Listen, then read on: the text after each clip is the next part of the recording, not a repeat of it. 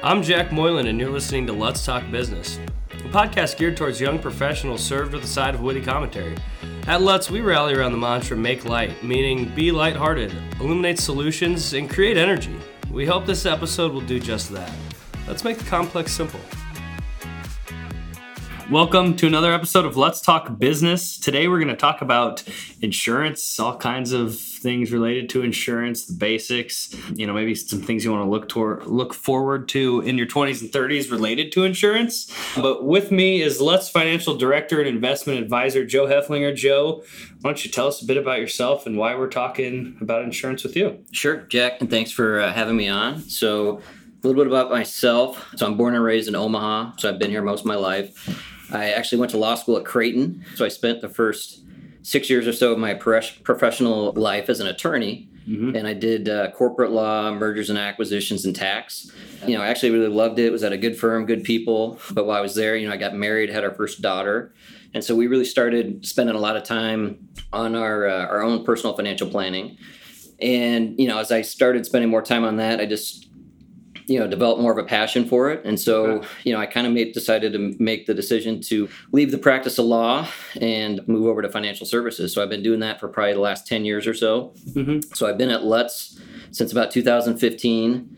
Before that, while I, transitioned out of law, I spent most of that at Silverstone Group, which is another, great local firm. And it's actually at Silverstone where I developed and learned a lot about the insurance industry, which is obviously relevant for what we're going to be talking about. So, while there, I did a lot of, work with a lot of people on like life insurance and disability insurance, long-term care, some of the stuff we'll be talking about today. So, since moving over to Lutz, so I'm obviously in our Lutz Financial Group. So Lutz Financial, we provide, comprehensive financial planning, we provide investment management, and then we also have another division that basically works all on 401k retirement plans for people. So my role at Lutz Financial, I'm a financial advisor, so I really spend, all day basically working with clients on implementing and developing their financial plans, and then also helping with the investments for our clients. Most of our clients end up using us for both financial planning and investments. So I'm really spending most of my time directly working with individual clients of varying degrees of wealth that have different financial planning needs, one of which often is insurance. So Sure. I mean, what's your favorite part about being an advisor in financial planning?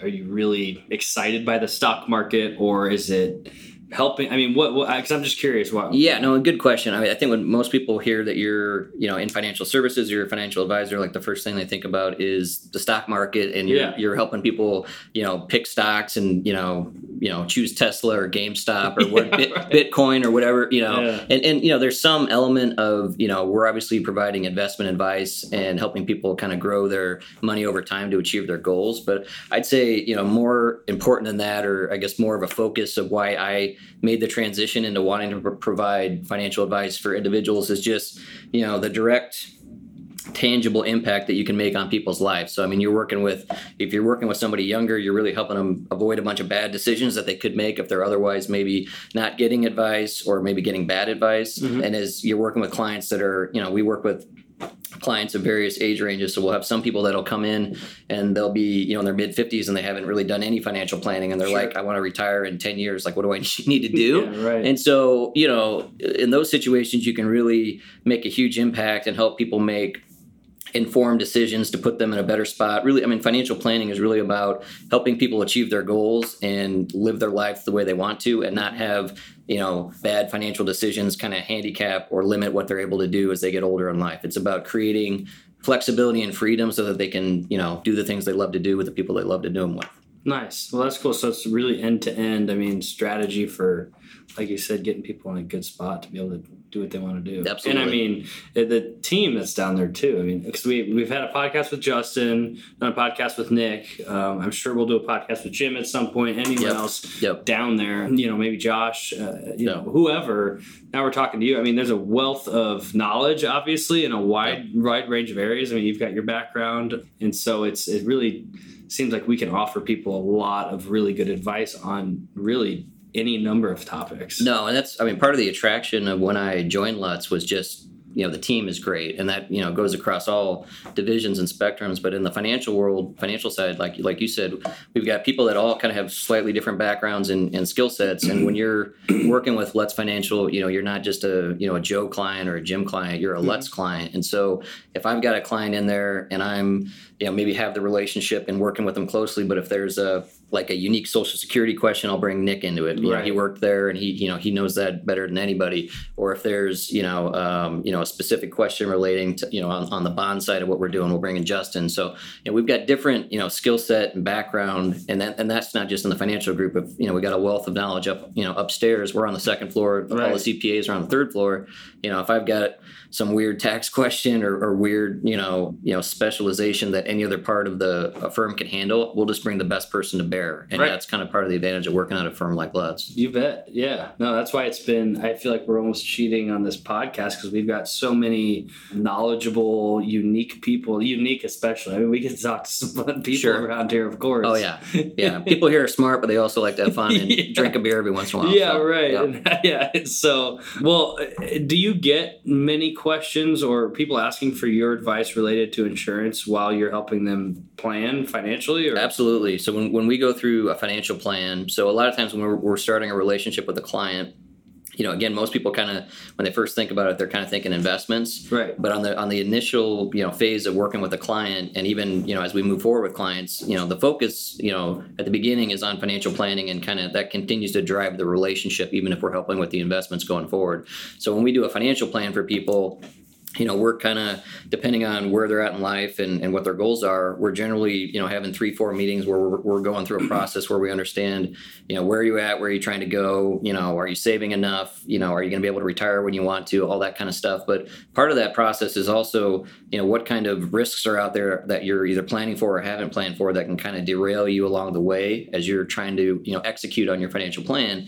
And so insurance is a big part of that. And, insurance is really just all about risk management. It's all about what things are out there that could, cause a big impact on me, that could really hurt me financially and set me back. And are there insurance products out there where I can, pay a relatively small premium to go in a pool with a bunch of people that have similar potential risks as I am, and there's going to be somebody in that pool that's going to be the unfortunate one that has something bad to them. Right. But we all kind of pool our premiums together. And, we then bear the risk with the insurance company, and we're transferring the risk to the insurance company. So it's really transferring that risk to another third party that then bears, the risk. If something bad happens, they step in and fulfill the obligation. So, definitely are advising all of our clients on insurance, and for different clients at different phases of life, that might be different types of insurance and different levels of need. But fundamentally, even if you're just out of college, you should be thinking about some of these basic things to put in place, even as you get going, and maybe your assets aren't, where they'll be down the road. Right. Well, and that's,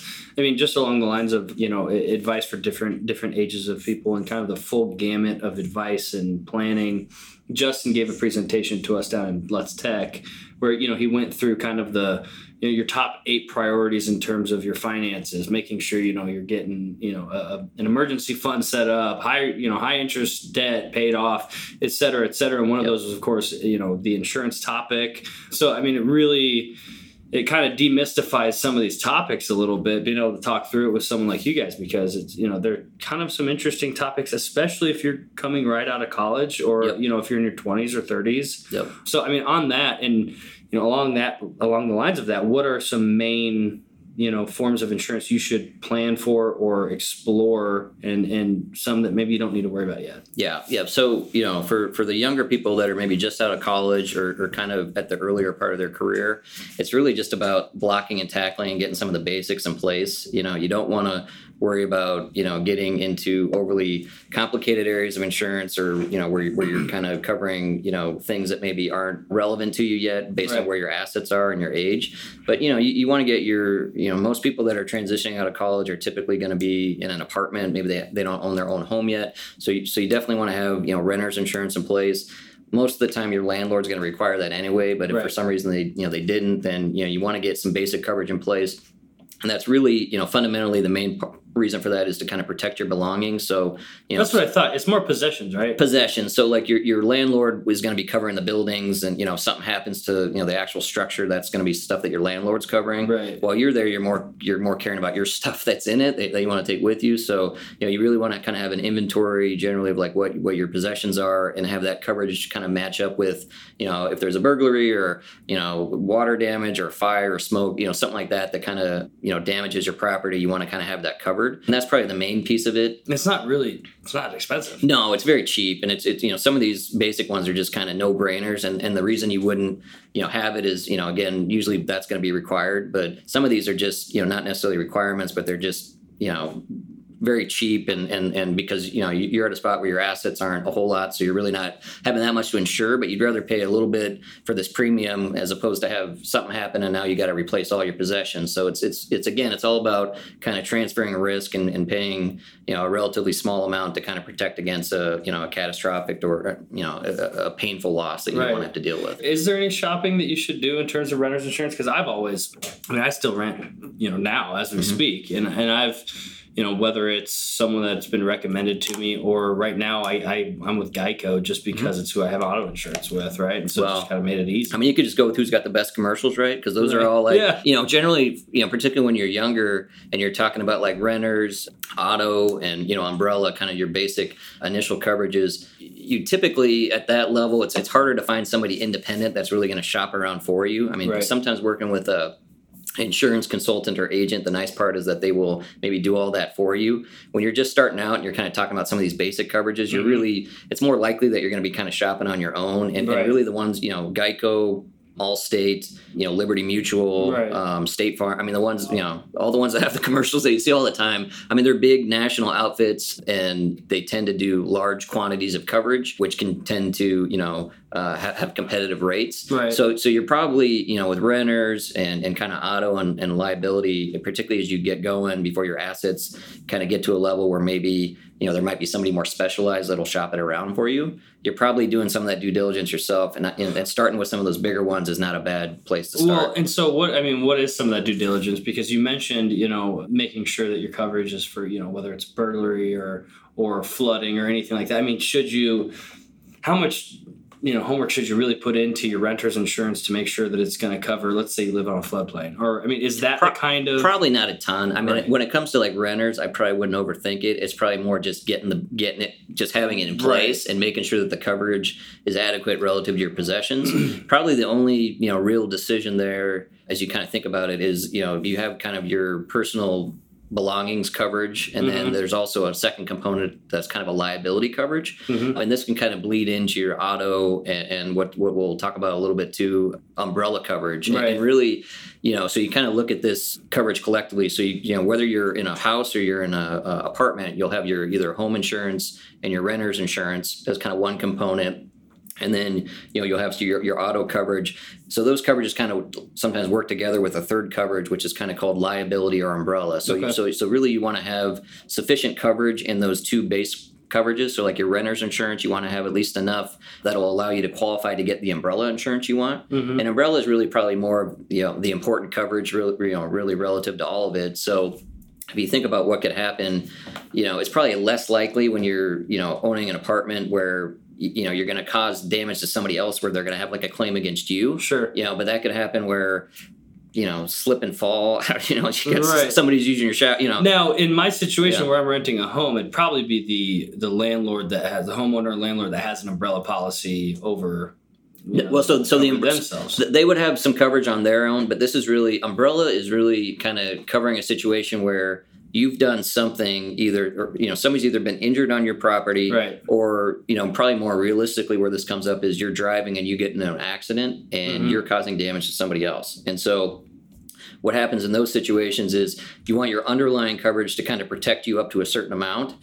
But what this umbrella coverage does is it stands on top of either your renter's or your homeowner's insurance and your auto coverage. And it comes in and says, okay, I've done something where somebody is now suing me because I've injured them in a car accident or they got injured on my property, whatever it may be. And I want this coverage to come in and protect me from a lawsuit. And really, so, the umbrella kind of works with those other two coverages. But the point is to get the umbrella umbrella coverage, a lot of times you have to have like a minimum amount of coverage below it. Sure. So that the umbrella will then kick in above it. Yeah. And so, you know, the really the only piece of that, getting back to the renter's insurance, is there's something called a liability coverage, which is really, you know, coverage where if somebody gets injured while they're on your property. That was my question. Yeah. So in a situation where you're renting an apartment or a house or something, there's a liability portion to your renter's insurance. Sure. Okay. Yep. And that's probably the piece that maybe you want to think through a little bit. Like I said, the possession piece is probably less. It's more just straightforward. What are your possessions, and try to make sure you're kind of generally covered. It's more the liability coverage that can become the bigger probably claim. Right. And again,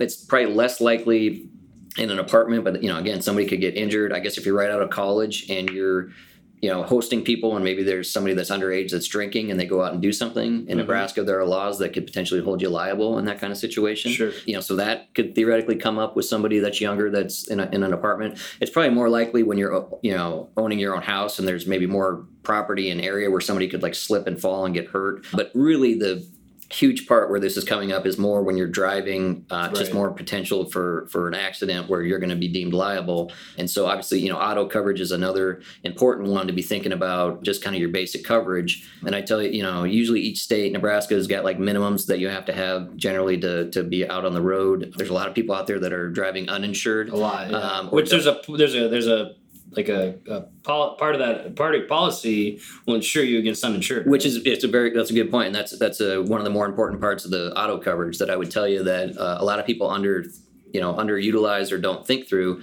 You know, most people think about on the auto side, they're thinking about, you know, they injure somebody else, and, you know, there's kind of minimums based on, you know, you'll typically see it in kind of thirds. So you see like 25, 50, 25. And what that really means is like, you know, how much coverage is provided for each individual you injured in the accident, how much coverage is there for kind of all injured parties in the accident, and then what is the property damage for the people that you injure. So those are those kind of three numbers. Nebraska will have a minimum that I think is like 25,000, 50,000, 25,000. Okay. So a lot of people just be like, I'm just going to get the bare minimum and call it good.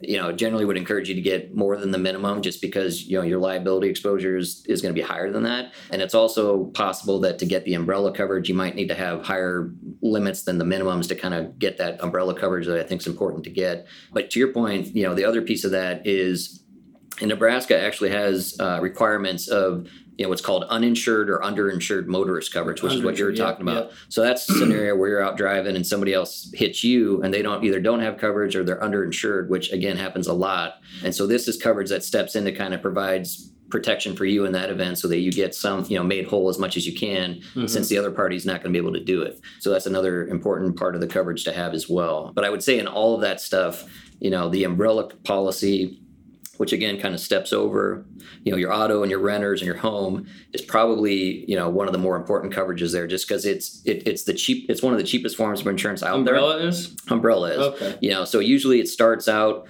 like in degrees of $1 million, and a lot of times people are like, well, you know, I don't have assets, I don't need $1 million of coverage. But what you got to remember is, if you get in a car accident and you're deemed at fault, and somebody, you know, you get the wrong fact pattern, so you hit a car full of lawyers, or you hit, you know, a young person that is now having severe bodily damage and they need like round the clock care the rest of their life. I mean, something that could rack up a huge either medical bill or a huge claim for like lost wages. You know, you hit the surgeon and now he can't perform, you know, broke his hand. Yeah, right. You know, or it's just his career somehow done. And he's like, well, I'm only 40 and I was going to make this the rest of my life. You know, those can turn into big claims. And even if you don't have a lot of assets today, you know, you could have assets in the future, and you're also maybe making, you know, or earning a living somehow. So that judgment can attach to your wages, that can garnish your wages, and that claim can actually stick to you in the future. So if you come into assets down the road, they could try to attach to it later on. So just because you're, you know, maybe out of college and you're like, you know, what are they going to sue me for? Like, it's more complicated than that, because that could stick with you for a while. And again, the umbrella, even at $1 million to start, is like the cheapest. You know, we're maybe talking a couple $100, and not that that's nothing. And I always tell people, it's, you know, it's not my job to spend all your money on insurance, but it's also, you know, my job to help you understand what risks are out there and to make a good decision about, you know, what level of risk is acceptable and what level of risk do you want to insure against when there's a good deal out there. So you're kind of saying that it's never too early to think about umbrella. Right. No, I would be, you know, as soon as you're out there and you're you can only get umbrella when you've got these other underlying coverages to combine it with. Yeah, right. So you got to have, the auto and typically either renters or, homeowners to be able to attach that to. But as soon as you're looking at those coverages, I would certainly be pricing out and asking, what are my options for umbrella? And start out with the minimum, which is typically $1 million. But as long as that pricing is not crazy for some reason, and all that stuff, they're going to underwrite you based on your own risk factors. So sure. If somebody's out there and say they've got a pool that's higher risk. 26-year-old with a pool. Or exactly. Or as you get older, you've actually got your own kids and now they're out driving. Anything that you've got boats, jet skis. Dogs can bite people. Anything they kind of look at all your factors and say, okay, what kind of stupid stuff could you get into? Right. And then they figure out what your premium is going to be to some extent. I wonder if they can look at your last name and just kind of judge based on that and say, I don't think. Moylan, no. And Omaha's a small town. I don't, probably they should, but I don't think they're quite to that level yet. Ask around a little bit. That might be the next wave of underwriting. Yeah, for sure. I was gonna say they could get a couple stories and be like, right. We're gonna go. Yeah, they don't check with your high school buddies and ask, what did Jack do? Yeah, interview your friends, see how they pick their friends. Right. They'd probably get better underwriting results if they did. But, thankfully they can't do that. Right. Well, cool. So, get into your 20s, 30s. Let's talk about moving out of that renter's realm and moving into homeowners insurance. Is there anything specific or different that you should look out for or keep in mind when moving into that world? Yeah. So, and that's, again, it's not... overly technical. It's probably a little bit more complicated than renters. You want to, make sure that and some of this is going to be required by your lender. So you're obviously you're going to have a mortgage in most cases, right. and they're going to be requiring some amount of coverage. So there's going to be some relation to the value of your house and kind of what kind of replacement costs would get factored in there. You're typically going to have coverage for if you got other structures. So if you got a shed or something around, you might get that insured differently. It's going to have a piece to cover your personal possessions, just like the renters will, and that's typically designed as a percentage of whatever your dwelling coverage is typically kind of how that's handled. I would say, some of that depends on where you live. If you're at different parts of the country, you're worried about more, what kind of weather can kind of hit you. So some places might be more earthquake and flooding. Here it's probably more like hail. Right. That's what I was going to ask you. What are some of the considerations in terms of hail? Is there really any? I would just make sure you understand, be talking to your agent on exactly what it covers and what it doesn't cover. Because I think, that can affect, I think there's different riders and stuff you can get relating to hail and kind of what amount of coverage you can get and what's there and what's not. But it's, ultimately on these pieces of coverage, it's really just, it's fundamentally understanding what are the value of what you're trying to insure, what are the risks, and then, on the hail side of it, it's probably more, who's going to help me when inevitably we get a hailstorm? Right. Who do I call and who's, what's the process and what do I need to do? Who should I be talking to? Because odds are, you live long enough in Omaha, you're going to have, multiple potential hailstorms and figuring out when do I need to put in a claim. Right. Understanding that every time you kind of put in a claim, it kind of impacts your insurability in the future. So, on the one hand, if you got a valid claim, obviously step forward and make it. But, right. If you're making a bunch of claims all the time for little things that can sometimes, impact your insurance rates going forward. So, again, not overly complex, but it's just, it's making sure that you've got what's in place for the risks that are in front of you. And again, on the home side, some of that can vary based on kind of where you're living and what those risks are. But do you have any, kind of anecdotal, input or advice? And the reason I ask is because I was talking to Scott, and that I mentioned to you the other day, he went through the process of filing a claim for his hail damage, same kind of thing we're talking about. And initially went and made a claim and, was approved for X amount, and then went to get the work done by a contractor. And they say, hey, typically it's a good idea to get a second opinion and you can get it done by a private or an independent insurance adjuster or whatever. Ended up being quite a bit different than what the insurance claim initially was. And so kind of saved him in the fact that he was able to actually get the repair needed based on the damage. Anything that's kind of like a trap to avoid in those situations? Well, the main thing I would say is just, depending on who you're working with, make sure that before you kind of do anything, talk to your agent about kind of what's covered and what's the process. Don't be in a rush to get, a roofer involved and starting to do X, Y, and Z until you kind of know what you can and can't do and what's covered. Sure. And also be cautious. Anytime you're dealing with the roofing industry in general, you get a lot of these companies that'll show up with local, numbers and names, but they're just driving around the country following the storms. Yeah, right. So be careful about who you're working with when it comes to the actual repair work, and make sure that there's a lot of like salespeople that are not qualified necessarily to be doing the work, that are just going to tell they're going to go around and they're going to knock on your door and say, hey, you've got X, Y, and Z hail damage, like we need to cover this, and we can get paid directly from the insurance and blah blah blah. You just want to make sure I would start with your agent in terms of understanding the claim process and how to go about it, and then. This is probably obvious to people that are older, but as you're younger and you're maybe new and maybe you're new to an area and you don't know, you might just end up, oh, that guy, seems like he knew what he was talking about. I'm going to have him work on my roof. Right. That's probably, one of the areas where you can get fraud and really get mistreated is because that's a common occurrence in our areas where you're dealing with hail damage and you're looking at roofs. And I think it kind of can bring out some of the seedy underbelly of the construction industry. Sure. So just be careful with that for sure. Kind of the modern traveling snake oil salesman, right? Right.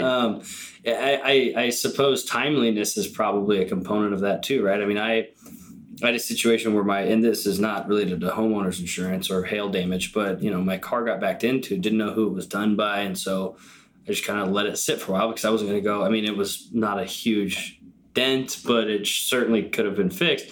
A few weeks went by, whatever, and then I figured out it was the neighbor because I put two and two together. Time goes by, it's like you can't really go after it. I'm sure in that situation, probably with that too, can't come back a year later and say, well, my roof's damaged. Right. No, it gets harder, and depending on what type of claim you're talking about, definitely good general advice is as soon as you see it, try to assess what the damage is, talk to your agent and kind of work through the process. Don't put it off.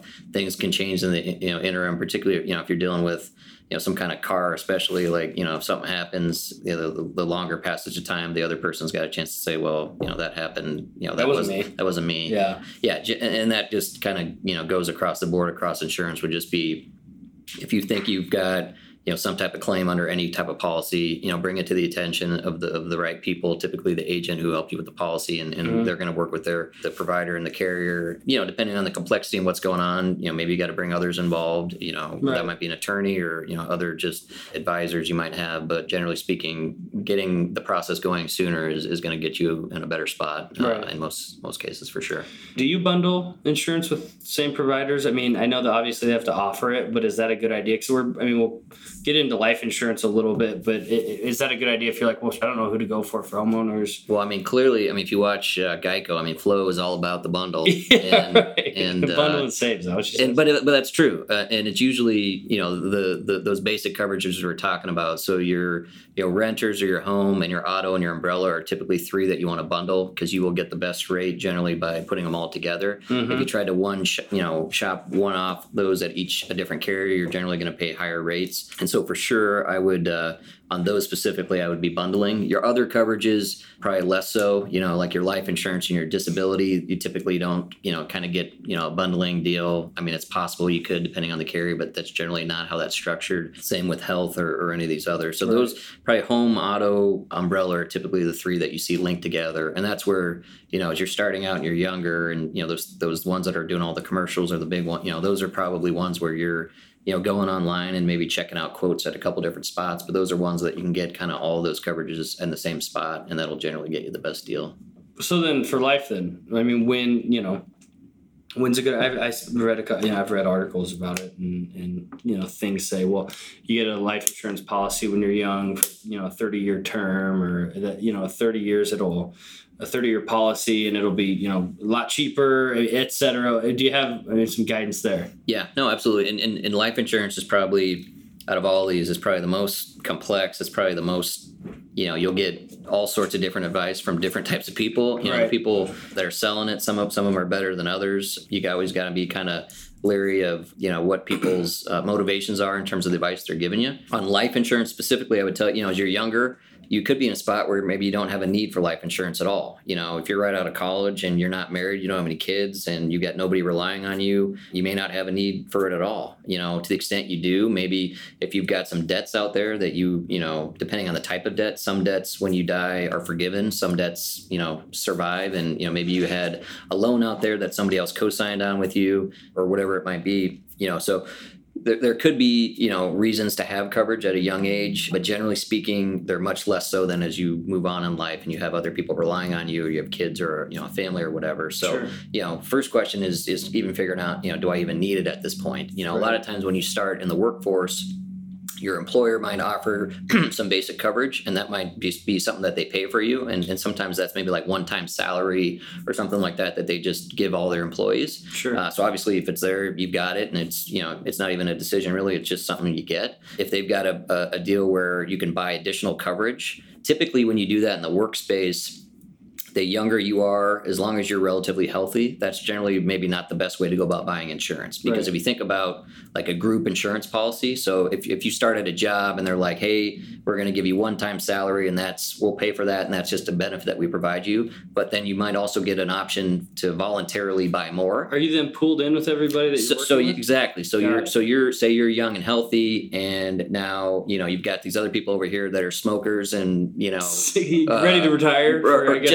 just not in good health. Everybody kind of gets lumped together in kind of the same rating. So it's a good deal for the people that aren't in good shape or in good health, but the people that could go out and actually get underwritten at a favorable rate, you're probably going to be paying more, in the group plan than you would if you went out and got the individual coverage. So I guess my point is, don't always just jump at that voluntary coverage, even though it's easy and it's just checking a box or something, and then they take it out of your paycheck. And I would say first and foremost, figure out, do you even need additional coverage? And if so, your comment on, locking in something for a long period of time, that's generally a good strategy. I would say as people start getting to the point where they need life insurance, whether maybe they got married, certainly when you start adding kids, anytime where, if I'm gone, I want somebody to be able to have some assets that I would have otherwise maybe provided in some way, or extinguish a debt that I had in some way. Once I get to the point where I've decided I need some, then, I think, relying on individual coverage that you buy outside of the workplace when you're young and healthy is generally the way to go. And generally speaking, the younger you are, the more in shape you are, the lower your premiums are going to be. So it's like anything else. They assess what the risk is. They'll ask you some questions. So you'll have to, typically they'll take your blood, they'll take your urine, they'll take, height, weight, all that kind of stuff. They'll ask you a whole slew of questions in terms of your medical background. They'll typically get your medical records. Some of this is changing. Some of these online sites are doing it a little bit more streamlined, where they're trying to underwrite with less of the hassle. So and just with technology and medicine in general, like they're able to kind of gather some of this information elsewhere. They'll get like your prescription history and whatnot. Got it. And so they'll do some due diligence on you. They're trying to make it less painful on the potential insured, to go through this process of having to fill all this crap out and take these tests. But some of that's probably inevitable. But they're going to do their due diligence on you and then give you a rating and say, okay, we actuarially think you're going to die here. And if that's, short of when the policy expires, then, you're probably going to get a better rate. So the important thing is I think your thought of generally getting a longer term of coverage while you're young and in good health is a good idea. Typically, 30-year term policy is about the longest kind of term policy you can get. It typically goes, 30, 20, 15, 10. But when you're young, if you're to the point when you've decided you need it, I would generally say locking in a 30-year policy is probably not a bad thing. Sure. And then it becomes, how much coverage do you need? Right. And when you look at life insurance, like I said, it can get really complex because there's different types. And they're all kind of structured differently and have different reasons and for existing and kind of what they're trying to accomplish. I would tell you, the key things to be thinking about when you're younger is just on the life insurance side is just one, do I need it? If I do, how long should I have it? And then, what's the amount that I need? Right. But I would tell you in terms of, what kind of policy to get, there's kind of two main types, right? So there's term life insurance and then there's permanent insurance. And, in most cases, when you're young and you're just kind of getting going, term life insurance is going to be, the obvious choice and what you should be getting put in place.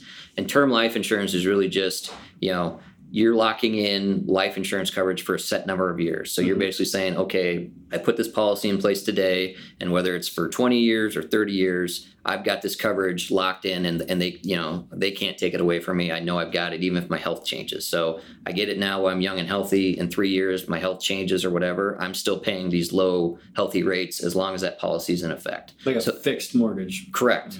So you're basically just locking in your good health when you get it. So that's kind of the thought of kind of getting it for longer when you're younger is that you're getting it at a lower rate. And then obviously if you're buying it when you're young, and even if it's 30 years, that's only going to take you to whatever, 55, 60, 65. Right. Your odds of dying in that period, anything can happen, but they know that it's not likely. It's more likely than not that you're not going to die in that period. So it's cheaper coverage to get. And so, term life is nice because you just kind of lock in the price. So you get a set price. They're not going to be able to change that price on you while it's in place. Is there any way of knowing a typical cost of term life? It's just so many variables in terms of, male, female, health, how many years, how old you are, lots of moving parts. I would just tell you, generally speaking, term life insurance when you're young and healthy is going to be fairly cheap. It's probably going to be less than you're thinking compared to maybe some of these other coverages. So, compared to like a disability policy, which we can talk about too, but disability, you have a higher probability of having a disability than you do of dying prematurely. Sure. So disability insurance, this is all actuarial. So they basically set these equations of when they think you're going to die or have something happen or how likely it is. And then they set the price based on, that likelihood happening or not. So I would tell you, again, hard to, but a lot of times you're going to be paying, less than $1,000 a year for depending on how much coverage. Now, the more coverage you get, the more it costs. But lots of times when you're starting out and you're younger, you're not necessarily getting a high cost. And when it really comes to, that's probably an important part of this too, is, how much coverage do you need, right? And that can be a tough one because if you're working with an insurance agent, like I said, some of them are better than others. There's lots of really good ones out there, and there's some out there that are less maybe credible. And so you want to make sure you're working with somebody that you trust. They're helping you kind of make that decision of how much you need. Right. There's some independent sources out there. You can go to a site called, I think it's lifehappens.org, which is like a nonprofit, but they have like a calculator out there that, nothing's perfect, because it's, everybody's, it's your own individual situation. So it's hard to like plug your life into an equation and say, here's the answer, how much you need. Right. But it'll walk you through, some basics of like, what kind of debts would you want to pay off? How much income would you want to replace? What other factor, some other factors that go into like, how much coverage do you need? And it'll generally, help you. That might not be a bad starting point in terms of trying to figure out how much you need. But, I would also rely on, whoever if you're working with a financial advisor or, you're working with an insurance agent, have them kind of, give you a sanity check on kind of what you need. Right. With the caveat of maybe being a little leery on, depending on what insurance person you're working with, kind of what they're telling you. But again, a lot of good insurance agents out there too. So it's working with somebody you trust. Well, and you mentioned disability briefly. Let's talk about that real quick in terms of long-term disability insurance. I mean, that is definitely something that sometimes is offered through your employer, right? Correct. Yeah, and I'd say probably even more than life insurance while you're younger, it's probably one of the most important coverages to get. Really? Because if you think it through, if you pass and you don't really have any assets and nobody's relying on you, I'm sure, there's lots of people that are sad that you're gone, but in terms of financially, might not leave that big of an impact. Mm-hmm. But if you're, if you become disabled, I mean, you're still kicking and you still got to, eat and you've still got to, but now if you're considered disabled, you're probably in a spot where you're unable to actually do your work. And so you're no longer getting that paycheck coming in but you've still got out there and you've got to pay for rent or pay for your food. You've still got to survive and live. And so you've got to replace that income. And so, and again, it's something that's more directly going to impact you, whereas life insurance is obviously going to impact the people you leave behind. Sure. But disability insurance when you're young is an important one because if you don't have that coverage and something happens, you could be in a really hard spot financially with no money coming in and still having all the same expense and probably even more expenses now that you've got some disability going on. So it's extremely important. To your point, when you start a job, a lot of times that might be a benefit that's provided. Not necessarily always. I think the larger the employer you work with, the more typical that's going to be that you're offered that, which is good. And a lot of times that might be something that the employer covers a good chunk of the cost for you. And so, that might be a situation where if your employer offers it, there might not be a whole lot of decision for you to make. Maybe, the employer's covering some amount of it or a good chunk of it. But some of the things to be thinking about, is just understanding what you have.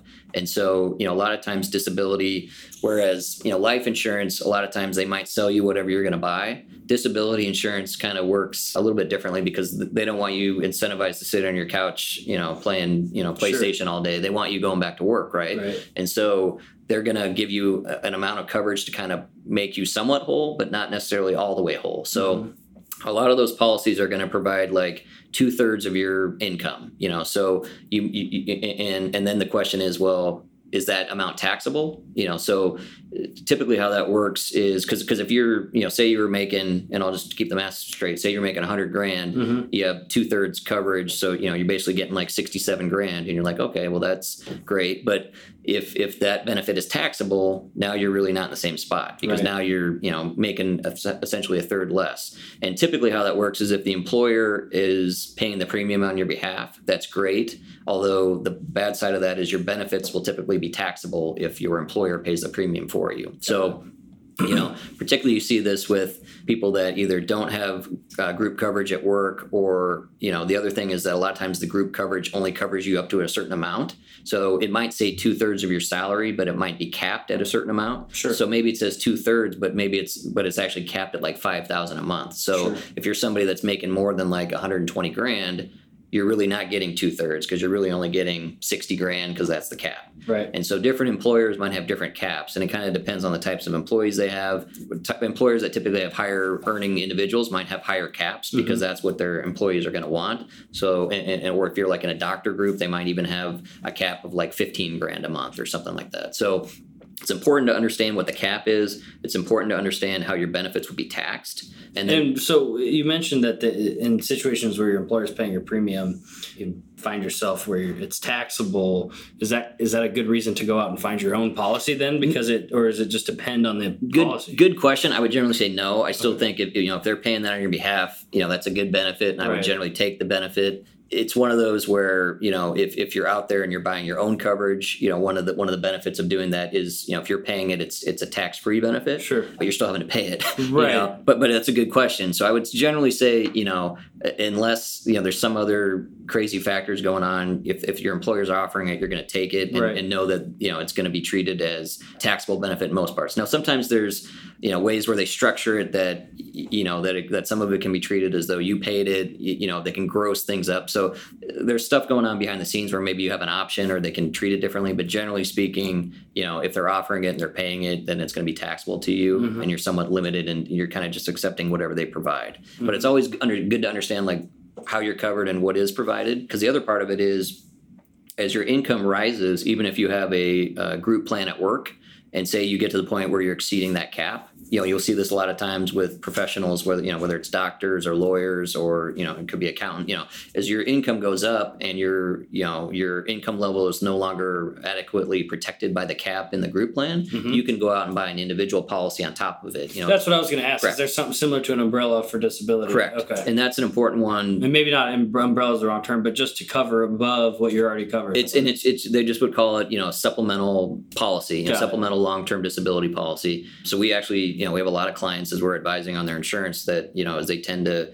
get higher net worth and making more money. Part of what we do is help educate them on, hey, let's understand what's in place, right? What does your employer provide? And a lot of times, people have no idea, it's just like anything. You sign up for your benefits and maybe you read a little bit when you signed up and then however many years go by and you're like, I have no idea what I have. So a lot of it's just educating on, okay, what do we have in place? Is it adequately protecting where we're at now? Maybe it adequately protected you when you started out, but as your income's risen, that's one where we find a lot of times there's a gap where somebody's making a decent amount of money and employer coverage is only protecting them up to a certain point, and there's a gap there that we want to fill in with a supplemental policy. And then the nice part about the supplemental policy is, like we talked about, on that policy where you're paying the premium, the benefit is tax-free. So that even, kind of juices up the value to you long-term. So sure.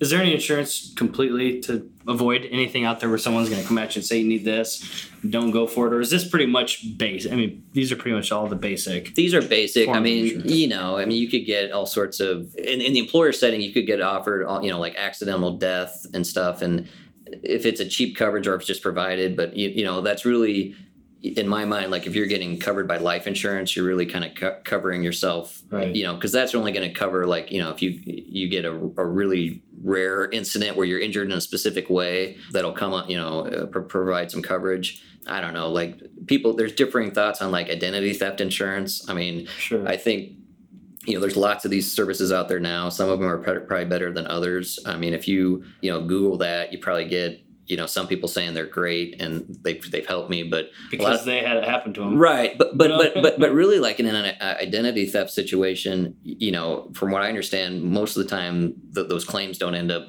You don't end up being in a spot where you're out of pocket a ton. It might be a pain in terms of like explaining stuff to like your credit card company and your financial institution, getting it all new. Yeah, there could be some pain involved with that, but I think generally, if there's fraud involved and somebody's out using your stuff, you're generally kind of protected. And credit card companies are typically pretty solid about that, as far as I know. Yeah. So, but those are also those things don't cost a ton. So, like if you're on one and you have one and it's just peace of mind and you like it, then it's not going to ruin you financially. But right. That might be one that you may or may not need. But I think generally, the ones we've been talking about are all either stuff you're going to be required to have or things that you're going to want to have at some point. Mm-hmm. It's just important to, it's like anything else. Like when you're figuring out insurance and you're working from, say you're just starting out and you have no idea, the wealth of information out there on the internet, and this can be good and bad because you could stumble on some stupid stuff that's bad advice. But generally speaking, it's not too hard. Like if you put a little bit of effort into develop a baseline of knowledge so that if you're going to, before you go talk to your agent or you go talk to whoever, you at least have some familiarity of like what is going on and what I might potentially need so that you kind of you're asking better questions. So it's like, or your financial planner. Correct. Exactly. Whoever, financial advisor, could be your parents when you're younger, don't underutilize them as a resource. They've gone through all this stuff and probably made a lot of mistakes along the way. Right. And, asking them, who do they work with, I'm thinking about getting this amount of coverage. Is that, that's not a bad sanity check. You can trust them, I would assume. Put in some legwork. I mean, you don't have to overthink it and make it more complicated than it needs to be. But generally, the more effort you put in to kind of developing your own knowledge is going to make you a better consumer and a better shopper and asking better questions. That's awesome.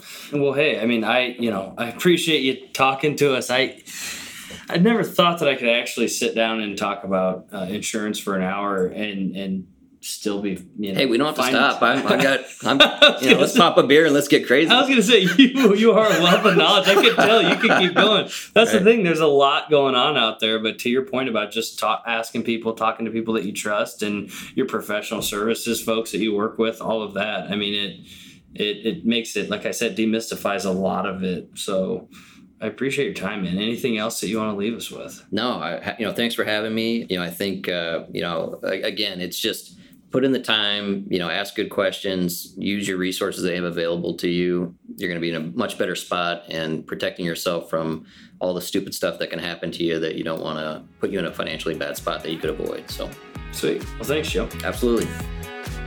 You've reached the end of another episode of Let's Talk Business. Be sure to subscribe, rate, and review our podcast on your podcast app, Spotify, or iTunes. Thanks for listening, and don't forget to make light.